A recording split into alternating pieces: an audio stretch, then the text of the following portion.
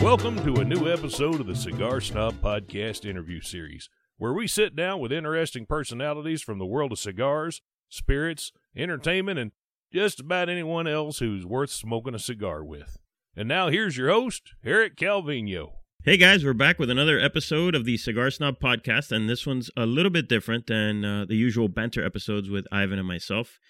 See, we're working on a summer cocktail series for the upcoming issue of the print magazine, which, by the way, you can always subscribe to on cigarsnob.com for just $18 for the year. Anyway, one of the cocktails in the series features a new gin distilled right here in Miami called Harry Blues Gin. Harry himself was kind enough to come into Cigar Snob headquarters to introduce the gin and make cocktails for our team. After a full day of cocktails and cigars, we somehow managed to sober up long enough to record a podcast for you guys. So stay tuned after the break for my conversation with Harry Bluestein of Harry Blues Gin. Brothers Billy and Gus Fakih, former owners of the Cigar Inn retail shops in New York City, have put their years of experience serving a broad range of cigar smokers into their new cigar company, Artesano del Tabaco. Their first release, Viva La Vida, is a Nicaraguan puro produced at the A.J. Fernandez factory. Viva La Vida is available in 5 vitolas, a 6.5 by 54 Torpedo, a 6 by 54 Toro, a 6 by 60 Gran Toro, a 5 by 54 Robusto, and a limited edition Diademas Finas, which is a beautifully made Perfecto that's 6.5 by 52. Prices range from $10.50 for the Robusto up to $14.50 for the limited edition Diademas Finas. The cigars are not only made by A.J. Fernandez, but also distributed by him as well. Viva La Vida cigars are only available at brick-and-mortar cigar shops, so ask your local dealer for Viva La Vida, or look them up at artesanodeltabaco.net. You can also connect with them via their Facebook and Instagram at Artesano del Tabaco. All right, and we're here with Mr. Harry Bluestein. Do you like Bluestein or Bluestein? So my dad always said Bluestein. All right, so I'll go with Harry. Well, hey, we're here with Mr. Harry Bluestein.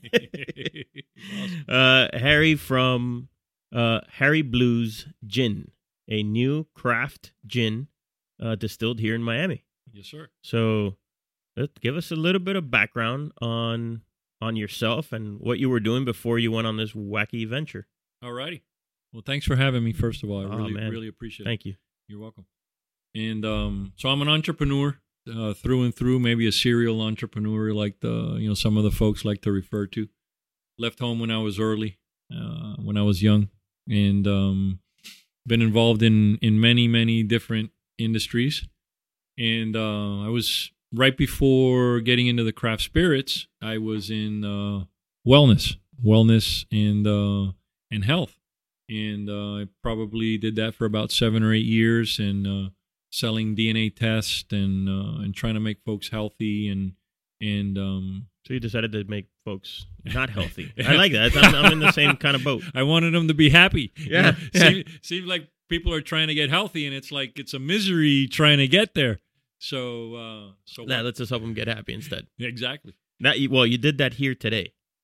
Excellent. So for those of you listening, Harry prepared a tremendous amount of cocktails for us here at the office. Let's just say it was an early day. Everyone has taken off, and it's just Harry, Natalia, and I doing this podcast. So, and Jasper, of course, who may make an appearance later. Sound good to me. So about 10 years ago, we started, and I say we, there's 2 other couples, my wife and myself, 3 couples. We started traveling around together and enjoying some of the finer things in life.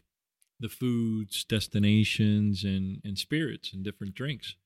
And I was one of the couples was kind of in charge of the destinations and the transportation, and one of the couples was the food and mixology department, and I was put in charge of spirits. I guess the folks realized that I like to have a lot of fun and drink a lot. So when I first started taking care of the spirits, I was given orders on what we should buy and how many cases of this and how many bottles of that. And very early on, I was turned on to a St. Valentine's Day cocktail, which is a gin drink with grapefruit and Saint Germain. and I really liked that. I really liked that cocktail. I liked the buzz it gave me. I liked the tastes and the taste profile. And the health benefits. Absolutely. And I always think, alcohol does a world for you on the inside. And so that's how we feel about cigars, by the way. Awesome. That we feel the same way. Like, people want to badmouth tobacco and whatnot, but the relaxation and the disconnect that you get from just enjoying a good cigar and spending an hour and a half or more with some good conversation and some good camaraderie, that gives you so much more. And I think it's the same thing with alcohol. Yeah, absolutely. Right? Like, yeah, of course it's not good for you, right? We know this is not good for you, but it is. Holistically, it is good for you. Absolutely. I personally think it's not only the physical. It's a lot of times I think we as humans look at a physical appearance of something and then we make a judgment. So few times do we realize how much is going on behind the scenes and how much we can't see. So, the truth is part of our recipe and our gin is not only what it tastes like, but the experience, and it's where it takes you. And I think that together with the cigar and the culmination on whether you're disconnecting from the world at that time or you're going through whatever's transpired that particular day or week, some of the guys smoke on the weekends. Whatever, you get to actually analyze all of that. Yeah, like process it. Exactly. So you can process it. You can deal with it because everything, in my opinion, needs to be dealt with sooner or later. You can procrastinate as long as you want. My grandfather told me that was one of the words. My grandfather would call me on Saturdays. My Italian grandfather is a winemaker, Napoletano, Daniel DeVito. And he would say to me, I'm going to teach you every Saturday. He would say, take your dictionary, go grab your dictionary. I'm going to teach you a word. And one of the words that stood out the most and continues to do today is procrastination. So you can procrastinate on a decision and having to deal with something as long as you want, but eventually you'll have to deal with it. Yeah. And so that's one of the things that I like. And what I like about our gin is not only the way it tastes, but where it takes you. So in high school, I remember reading a book, and I remember a book. One book. The whole thing. That's all I got. American Senior High. So I remember reading. Actually, this may have only been the only chapter I read in that book. Sorry to be so honest with you, Eric. The human is always seeking the ultimate pleasure, and we're always seeking the ultimate pleasure. And one of the things that I love about our gin is it allows me to sip something that tastes amazing, but it always takes me to a much higher pleasure than what it is just being down on earth. Now, that's a good segue into when before you started this gin, this distillery, let's say, this gin distilling company, you weren't a gin drinker per se, right? So what did you drink before this, and how did that inform how you went about developing the recipe for this gin? So what I drank a lot of was scotch. I drank and enjoyed a lot of Johnny Blue. I enjoyed the smoothness of the scotch and where it took me, and the fact that I could go to it so quickly. It's so easy because you want to have very little ice on such a nice product. So very little ice, scotch. And I drank a lot of tequila. I was a big margarita guy. I would love going out and having margaritas and a weekend of margaritas. So I loved all the tastes that a margarita would bring, and I loved the smoothness of the scotch. So what I did in part of the recipe development was add something that was very tasteful and something yet that was a product that had no bite, very little bite, something that you can enjoy neat. And that's part of the culmination of, it took about 10 years, if you to develop Harry Blues? Yes. Now, not in a notebook fashion to where 10 years I was working day and night on the actual recipe, but it was It was a call. Oh, you wouldn't have been able to afford Johnny Blue if that were the case. You were just sitting there with a notebook. But exactly. So it was a culmination.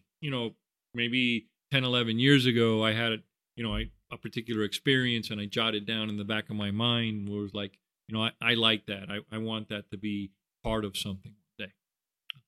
So and I can attest to that, because when you guys sent us the first bottle, we're now on, I think, bottle 3. When you sent us the first bottle, all I did was drink it neat, because I'm not. I mean, when I lived in New York, I drank. This was very common at least in my bar where I hung out. In New York, everyone has like their local bar. Yes.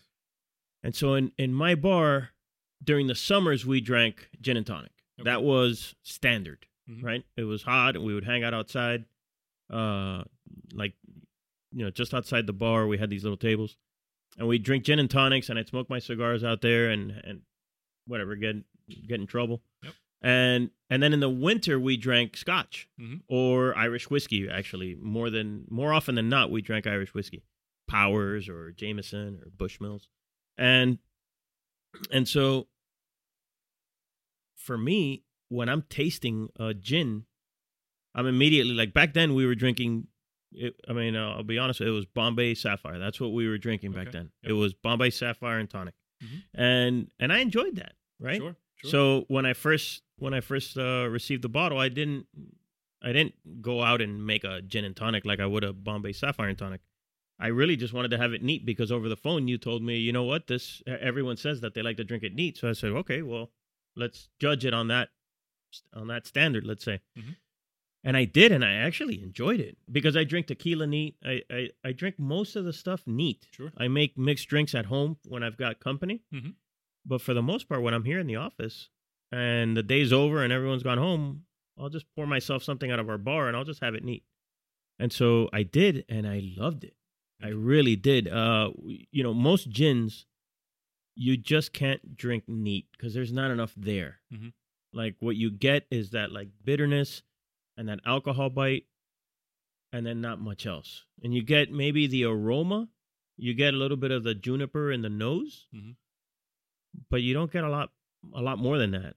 And so this, right out of the gate on the nose, was like, oh, hell yeah, I can definitely drink this neat. I can tell already by the nose. And then when I took the first sip, no problem. So up until today, when you showed up with a bunch of cocktail making accoutrement, I was just drinking it neat. So, but now that I've had it in these cocktails you made, that it opened a whole new world. So thank you for that. That was a lot of fun. Awesome. We've also got a little bit of an origin connection, you and I. We didn't know this until today, but we actually grew up in the same neighborhood. Yes, sir. So is that a public thing you talk about? Well, I mean, I'm not a rapper yet, so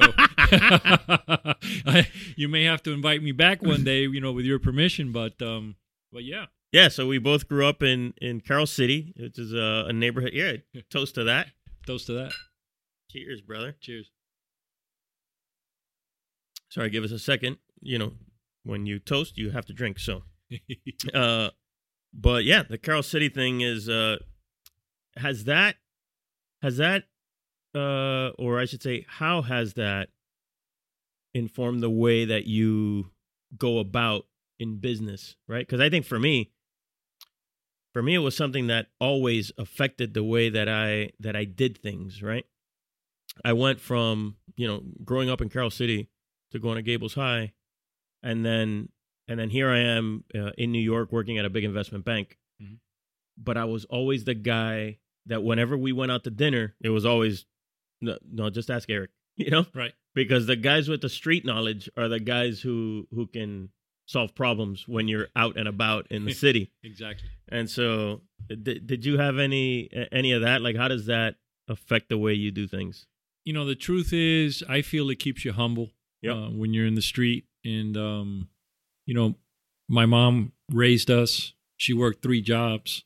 And, she did whatever she had to do for us to put food on the table. And, when you grow up in that environment and you realize that you got to do whatever you got to do for your family, in the future as it evolves, and then that's what you do. And when you grow up and you're lucky enough to have a roof over your head, but maybe it's not shindigs and or any of the super finest things in life. I think when you do experience the better things, it keeps you humble. I think that makes you appreciate them. Absolutely. And when you grow up in an environment like we did, your word is your bond. If you tell a man something's going to happen, it's got to happen. And that's, there's no two ways about it. Yeah. There's no choice there. Yeah, exactly. It's not, I didn't feel like doing that today. Right. No, you said you were going to do it, dude. Yeah, exactly. Yeah. And that's, so that's the environment that I grew up in. And personally, I feel it's helped me. When I've been out and about, or I've done a handshake deal with a man, he knows where I'm coming from. And it's been part of my upbringing. It's been part of where I'm at. And still today, I think it keeps me humble, and I think it puts me where I'm at. And I think that's why my partners know where I'm coming from. And I think that they know that when I tell them something's going to happen, I'll make it happen, or better than what I had committed to. Yeah. Yeah. I tend to wear it like a badge of honor. Yep. Because it does, if you make it through that gauntlet, mm-hmm. I think it says a lot about you. If you're able to make it through and thrive, because that's a very difficult environment to thrive in. Right. For anyone. Mm-hmm. Doesn't matter what's going on, whether it's a single parent or family. It doesn't matter. When you're going through that environment, to get through it and to thrive says a lot about the person. So I appreciate that from you, man. Absolutely. So now, we talked about your ideas before, what you drank before gin, but then you taste this, is it Valentine's Day cocktail? Is that what it's called? Yes, sir. St. Valentine's Day cocktail. So I've never had that. Okay. So we'll have to have round 2 here. Yes, sir. And have that cocktail. So now how do you get from I drink scotch and now I taste this cocktail to I've got a product that is now distributed in major liquor stores, mm-hmm. not bars, because COVID has stopped all of that right now, but eventually that'll come back. Absolutely.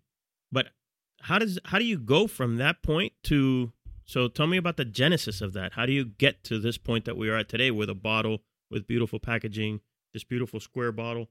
Thank you. With an excellent product. How does that, give me like just a brief overview of the steps of how that comes about. Sure. So as you know, just to step back for a second from coming from Carol City, if you're not better than the best, then you get eaten up. It's just plain and simple like that on the street.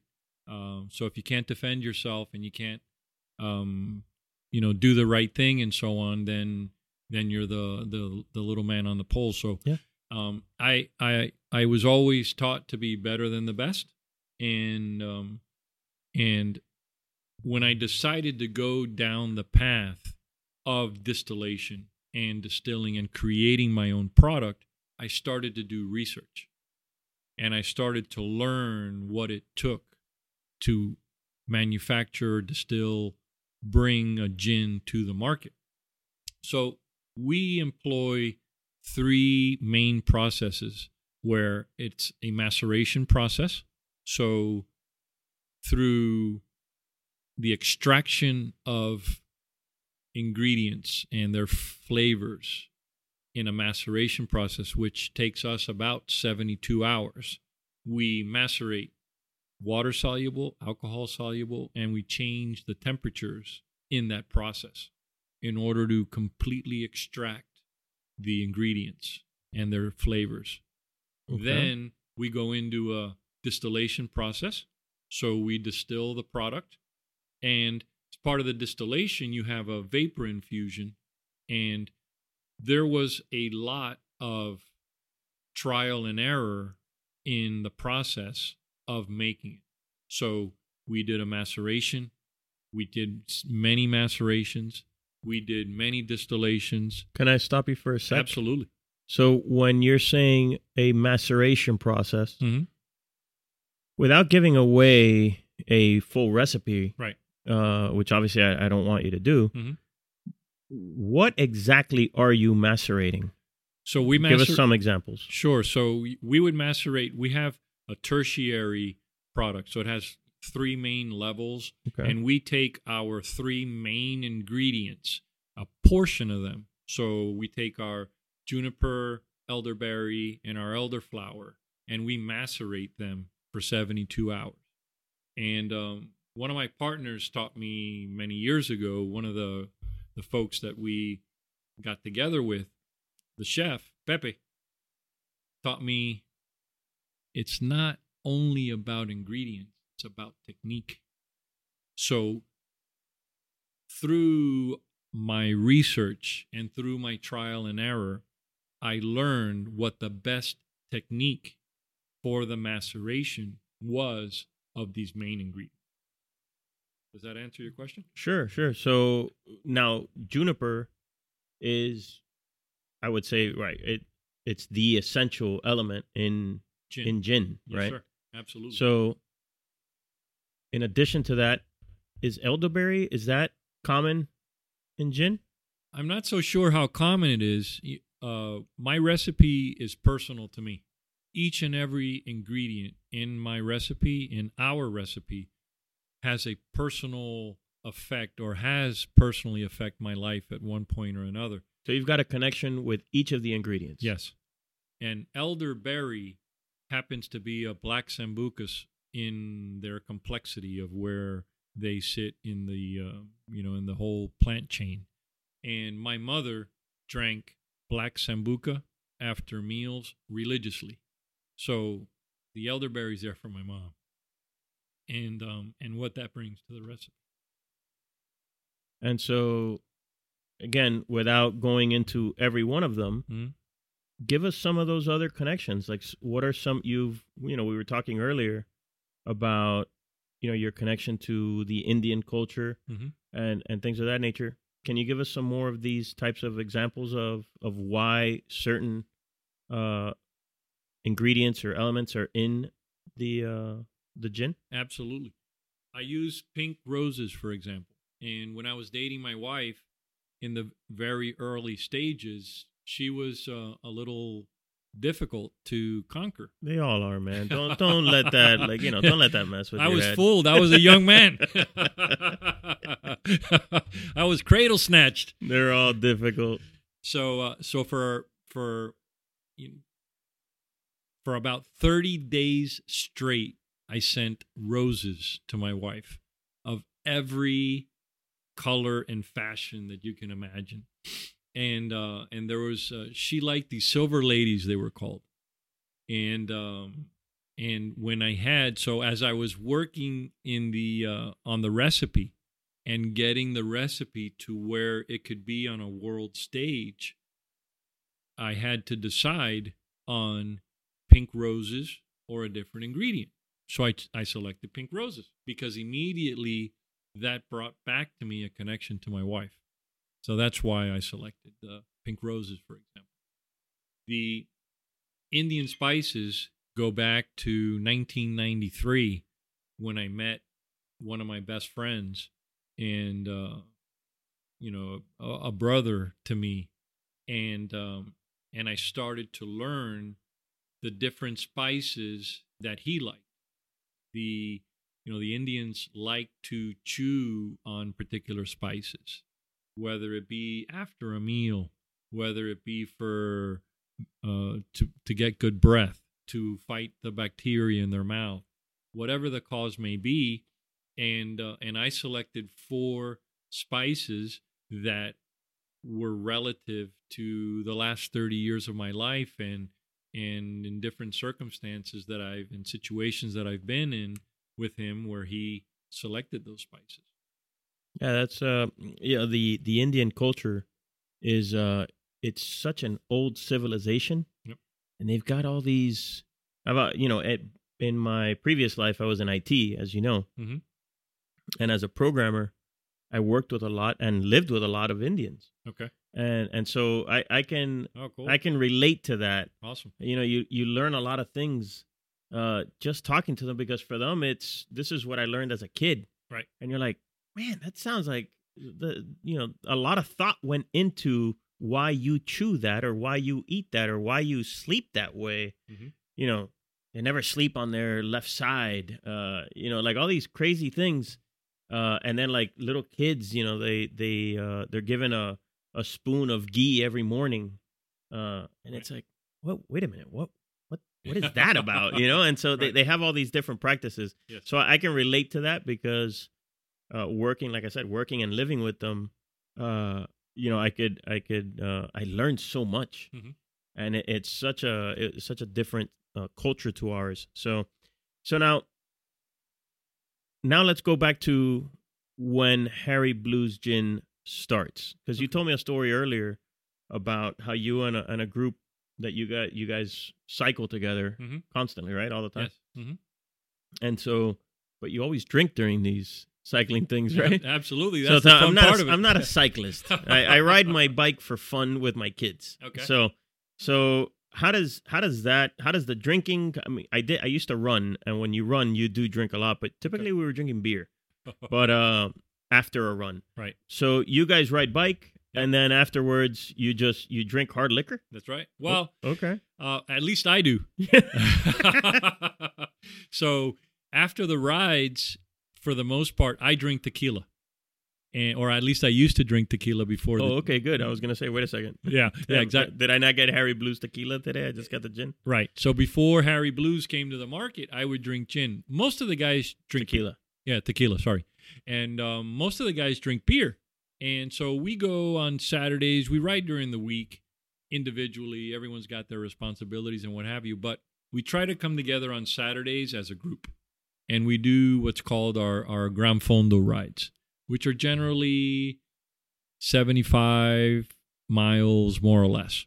And it's about a 3 or 4 hour ride, depending on what time of the day and so on with the heat. So after the ride, we go out and we hang out.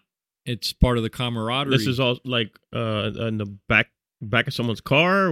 No, not Are you- normally we would go to an establishment. Okay. So for the longest time, we went to George's in South Miami. Yep. And then George's closed down, and we started going to Casa Cuba. So we go there and on Saturdays, and we'll hang out for sometimes longer than what the ride is. We could spend 3, 4, 5, 6 hours there sometimes, believe it or not. Just BSing and drinking, and some guys smoking cigars, and Yep, just chilling and hanging out. And so then, at what point here, while you're experimenting with this gin recipe, at what point do you present it to your riding buddies and say, "Hey, this is what we're drinking today"? So Mark, Mark Busain, a buddy of ours that's on the team, he says, I start sharing with him a little bit about this distillation process and what I'm doing and how I'm experimenting with spirits and stuff like that. And he really saw how excited I was about it. And he says, well, heck, you don't drink beer anyway. Why don't you bring some of that stuff after one of the rides? And I didn't bring it the following time. And he said to me, what happened? What's up? Why didn't you bring I said, I thought you were kidding. Who's going to want to drink my stuff? That's, I enjoy it. And that's probably about it. Yep. So he's like, no, I told you to bring it. So next weekend, be sure to bring it, but bring your booze or whatever you got. Your hooch. Yeah, your hooch, your moonshine, whatever you want to call it. Bring your ice, bring your tonic, bring everything, and you bring it. And then let's see what the guys think. Let's see what we think about it. And so that's what I did. I took what he said to heart. And on the next ride, I brought all the ingredients. I actually parked right in front of Casa Cuba that day, so I wouldn't have to go too far. And once the ride got to Casa Cuba, I went over to my car. I grabbed the moonshine, and I grabbed the ice, and I grabbed the tonic, and we asked for some glasses. And 3 bottles down, everyone was happy. And that's how it was born. And so these became like the initial investors in the company, right? Most of them, yes. Yeah, so after one of the guys tried it, he needed to get going. After a couple hours, he's like, tell me when you guys are going to sell some shares, because I'm in. And then the other guy, someone else got up and said, let me know when you guys are doing your round. I'm in. Who do I make my check to? And then another personal friend of mine, Orlando, said, I gotta look at this. Yeah, that's our connection, Orlando. That's our boy. Yeah, exactly. So he's he's a very conservative individual. He is. Yeah, and so he smart son of a bitch too. Oh yeah, absolutely. I'm blessed to be his partner. And he got up and he looked at me in the eye and he goes, "I like it. Call me tomorrow." And the rest is history. Probably the hardest nut to crack in the whole crew, right? That's what most of them said. And most of them said, if Orlando's in, I'm in. I'm in, yep. Yes, that's sir. good. Mm. So today you prepared a cocktail for us. Mm-hmm. You prepared several, but the one that really worked beautifully here with cigars, in fact, was a cocktail you called El Italiano, so the Italian. Yes.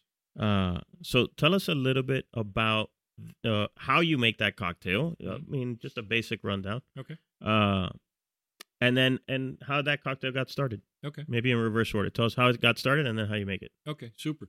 So as I was creating my batches and the hooch or the moonshine, I'd go to one of my partner's house, to Pepe and Tia D's house, and I would say to them, "Hey, look what I got," because I know that they're very creative, and Tia D is really creative on the mixer, and she tried it, and she said, I leave it with me, and I'll see what I can do. And she is a mixologist. She is, right? Yeah. Yep. Sip. That's what she calls herself. SIP, sip. Yeah. And Pepe called me the following week, and he's like, "Hey, what are you doing tonight?" And I said, "I'm chilling. I'm at home. What's up?" So he said, "Come over. I think we have something for you." And I went over, and they had this idea of what they were going to make, and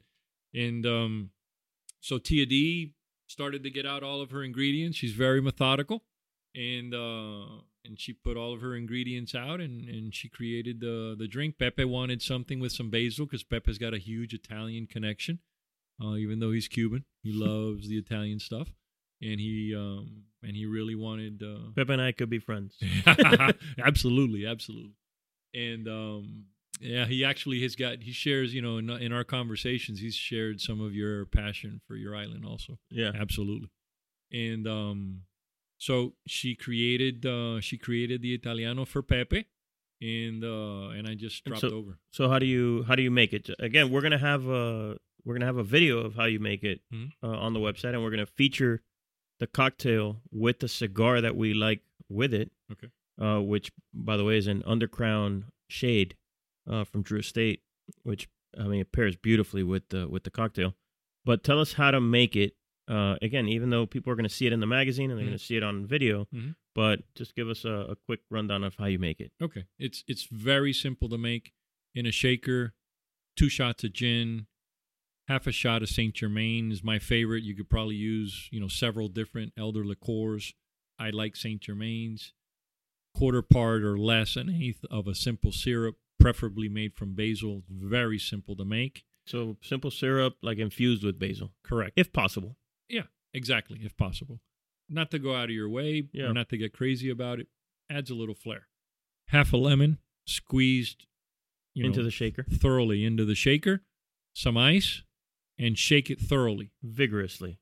I saw you shaking it. You were shaking vigorously. Absolutely.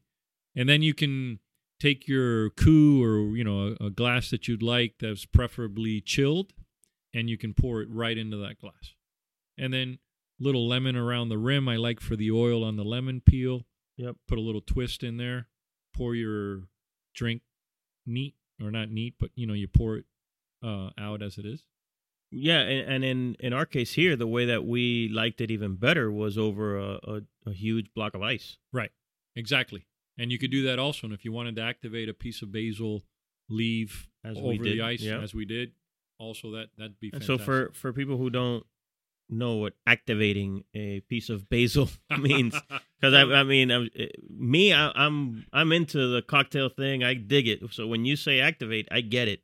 But there's people out there who are like, I don't know if there's an on switch on the basil. So activating is really just, you take the leaf of basil and then you basically give it a good slap. Exactly. And when you do that, it's like the aroma from the basil just Comes to life. Yeah, it engulfs the room. It's crazy. Right. And so then you drop that in the drink, right? Yes. You drop that over the ice, and then you pour, And then you strain it out in the glass, and that's it. Something very simple. Beautiful, beautiful cocktail. So we and easy to make. Yes. I mean, aside from the basil simple syrup, which someone may not be into making their own simple syrup, you can buy simple syrup at any store. You can buy it at the supermarket, but you can also make it yourself. Yes, So, very simple. Yeah, give us the quick on how you make it. The quick is a 1-to-1 part. So the simplest is 1 cup of sugar, 1 cup of water, let it boil, and then put it in the fridge. Correct. And so if you wanted to make a basil simple syrup, you would do that and then Steep it with a few basil leaves, 5, 6, 7 after it's basil done leaves. boiling. After it's done boiling, yeah, you steep it just like you do with tea. Put 5, 6 leaves in there, whatever makes you happy. Cover it. I actually did it right in the pot. I made sure that the sugar and the water was mixed well. A few leaves in there. I covered the pot, let the pot sit for 10 minutes or so. Then I put that in a glass jar and put it in the fridge. Yeah, it's just like a sweet basil tea. That's it. So Yeah. And so then it, like I said, it's a beautiful cocktail. It's easy to make and it paired perfectly. I mean, we tested it with a few different cigars, but the Undercrown Shade from Drew Estate was amazing with it. Awesome. Amazing. The cigar is the Undercrown Shade is a mild cigar. Mhm. So it's perfect. Like this is, that cocktail I consider a summer cocktail, and that's Okay. part of the series that we're doing in the magazine. Mhm. And so the idea is you can have this by the pool, Mhm. and if you want to smoke a cigar with it, this is the ideal cigar. It's a mild cigar. It's not a cigar that's too heavy for the midday sun, Mhm. right? And then that sweetness in the cocktail, Mhm. that basil aroma in the cocktail, with that cigar, I thought was spectacular. Awesome. I mean, it's one of those where sometimes you try to force a pairing. Mhm. Like for example, in the magazine, we'll do pairings with for reasons that are different than flavor, right? Most of the pairings we do in the magazine are because of flavor, Okay. right? We're trying to find complementary flavors, Mhm. or even common flavors. Mhm. Say, like a very earthy cigar with a stout beer. Those are you're kind of going on similar flavors, Mhm. like flavors that it has in common. But then other times you're looking for complementary flavors. Right. And so sometimes you have to force it, right? Because sometimes you're doing a pairing because something has a common name, not a Mhm. common flavor. Mhm. And so you went, oh, okay, well, this makes sense in the magazine because, or company X has a co-branding agreement with company Y. Right. And so we're kind of forced to pair those things together. Mhm. And this one that's not the case. This one, it was, you brought the cocktail, Right. and we looked across the board for different cigars that we thought would work well. Mhm. And this one was perfect for it. So I would highly recommend that. Awesome. Now, if someone is interested in buying Harry Blues gin, Mhm. how do they get it right now? Right now, we're distributed by Gold Coast Beverages, and we're available online in 37 states. So Jensen's Liquors, for example, that sells online, Lejeune Liquors, they will absolutely sell online, and you can have your bottle shipped Shipped to 37 states. Yes, sir. Oh, wow. Yeah, and now, from what I understand, after COVID, there has been a relaxation in a few of the states as well. So Someone can go to Jensen's Liquors, which is right here in Miami. Yep. Or Lejeune Liquors. Yep. .com, and they can purchase Harry Blues and have it shipped to their. Wow, it's amazing. Yeah. What about you? You're also in Total Wine Yes. and Vintage Liquors. What else? Mega Liquors, Big Daddies, Village Liquors up in Jupiter, and we've really gone the gamut. We have about 50 off-prem and premise and on-premise in. It's only been a few weeks since we've launched, so we're excited about that. That's probably the larger. I may be missing a few of the independents, but that talks about. But crazy, right? To launch a spirits company in the middle of this madness. Right. So How has that affected you guys? We had to pivot quickly, to be honest with you. Traditionally, when you launch a new product, you go and visit the on-premise, the bars, the restaurants, those kind of guys. And you have to meet with those folks and really have them sign on to your product and be able to get them to support you and be able to get on their menus and the cocktail lists and all these things. And that's the way it's done traditionally. Yes. But that acts as almost marketing. Yes. Right. So someone walks into their local bar. Mm-hmm. They're like, hey, it's hot. I want a gin and tonic. What do you got? Oh, well, normally you drink Bombay Sapphire, but today, check this out. We just got this gin. Mm-hmm. Try this out. Right. And that's how it works traditionally. Correct. Right. And so that's marketing for you. Exactly.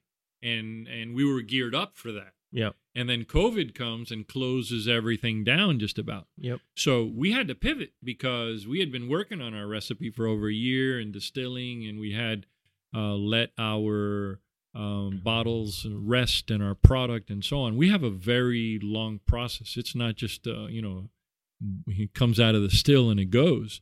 And the truth is, I felt the product was ready and I felt compelled to go to market. So I went and I visited with Jensen's Liquors with Eddie on March 18th of this year. And I said, Eddie, we've got to change plans. I need your help. I need to be able to start selling our product. And the on-premise are closed. Can you support me? Can you give me a hand? Can you give me a little space on the shelf? So he said, all right, I'll give you a chance. I'll give you a shot. And so how did it do when it was in there? Phenomenally. It did very well. The truth is, we supported it through social media. We got the word out as much as we could. Harry Blues is at Jensen's. This is the only place right now in town that you can get it at. And he sold out very quickly. He bought 5 cases to start with. He didn't want to go crazy. And right now today he's been one of our largest outlets. Beautiful, man. That's good stuff. Yeah. Congrats. Thank you. So, and so you had mentioned earlier mm-hmm. that you recently signed an agreement to be in Louisiana. Yes. Right. So how's that? Well, it's going well. We're very excited about that opportunity, and PF Imports, through a relationship that we have and one of our other partners, was able to share our product with the guys at PF, and they just fell in love with it. So they were able to get their hands on a bottle that they bought through Jensen's online, and they had it shipped because we had no promo bottles. We had nothing. COVID was closed down. So Tim Basso calls me, and he says, hey, so tell me a little bit about your gin. I heard about it. It's great. So I told him. He says, all right, well, we've got some experience with that. Let me, how can we do about getting a bottle? And so Tim saw me go, him and Han a little bit, and he goes, all right, don't worry about it. I'll buy a bottle from Jensen's. And he had a bottle shipped out to Louisiana, and they shared it amongst themselves and their group, and they loved it, from what Timmy tells me, and he was going back home. I guess Tim lives in Georgia, and one of the folks said, I guess the bottle's going to stay here because we really like this product. So Tim called me from Georgia. He's like, man, they kept the bottle. That's good. Yeah. And so beyond that, so anyone can purchase it through Jensen's Liquors or Lejeune Liquors. And now it's going to be distributed throughout Louisiana. As far as I know, yes. That'll be starting in August. They should have product.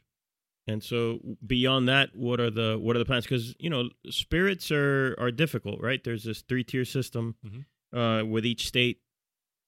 So is there a plan for what's next? I'd like to look at the north, and our plan is to be solid at home, own your home, and then grow slowly but surely. I'd like to be in the north. We'd like to be in the northern states, New Jersey, New York, up in that area when we possibly can. Tim's talked about Georgia a little bit. So the plans are to grow, but to have solid footing. And so, what is the demographic of the typical gin drinker? And is that different from the Harry Blues demographic? Sure. I believe in what I've seen and just talking to the consumers, because I'm out there and I like to be in touch with them. I believe that our consumer is someone that can appreciate a new world gin. We have a new world contemporary gin. It's a gin that's botanical. It's got some citrus in it. It's a very well balanced product, and it brings a different palate and a different charm than any other product. So, it's not your grandfather's gin. It's not something that perhaps a previous generation would have been familiar with. What I find is the folks that I'm sharing our product with at our tastings, probably folks in their 20s, mid to late 20s, 30s, 40s, those folks have been able to appreciate the product that we've brought to market. When you get perhaps an older generation, that individual's used to perhaps a little more a specific profile in their gin.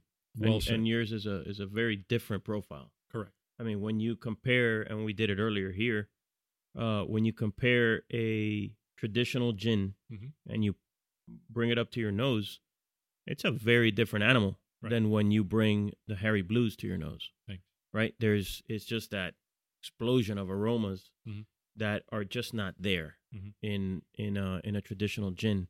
And with the aromas come the flavors as well, right? I mean, you're talking about a gin that you can drink neat.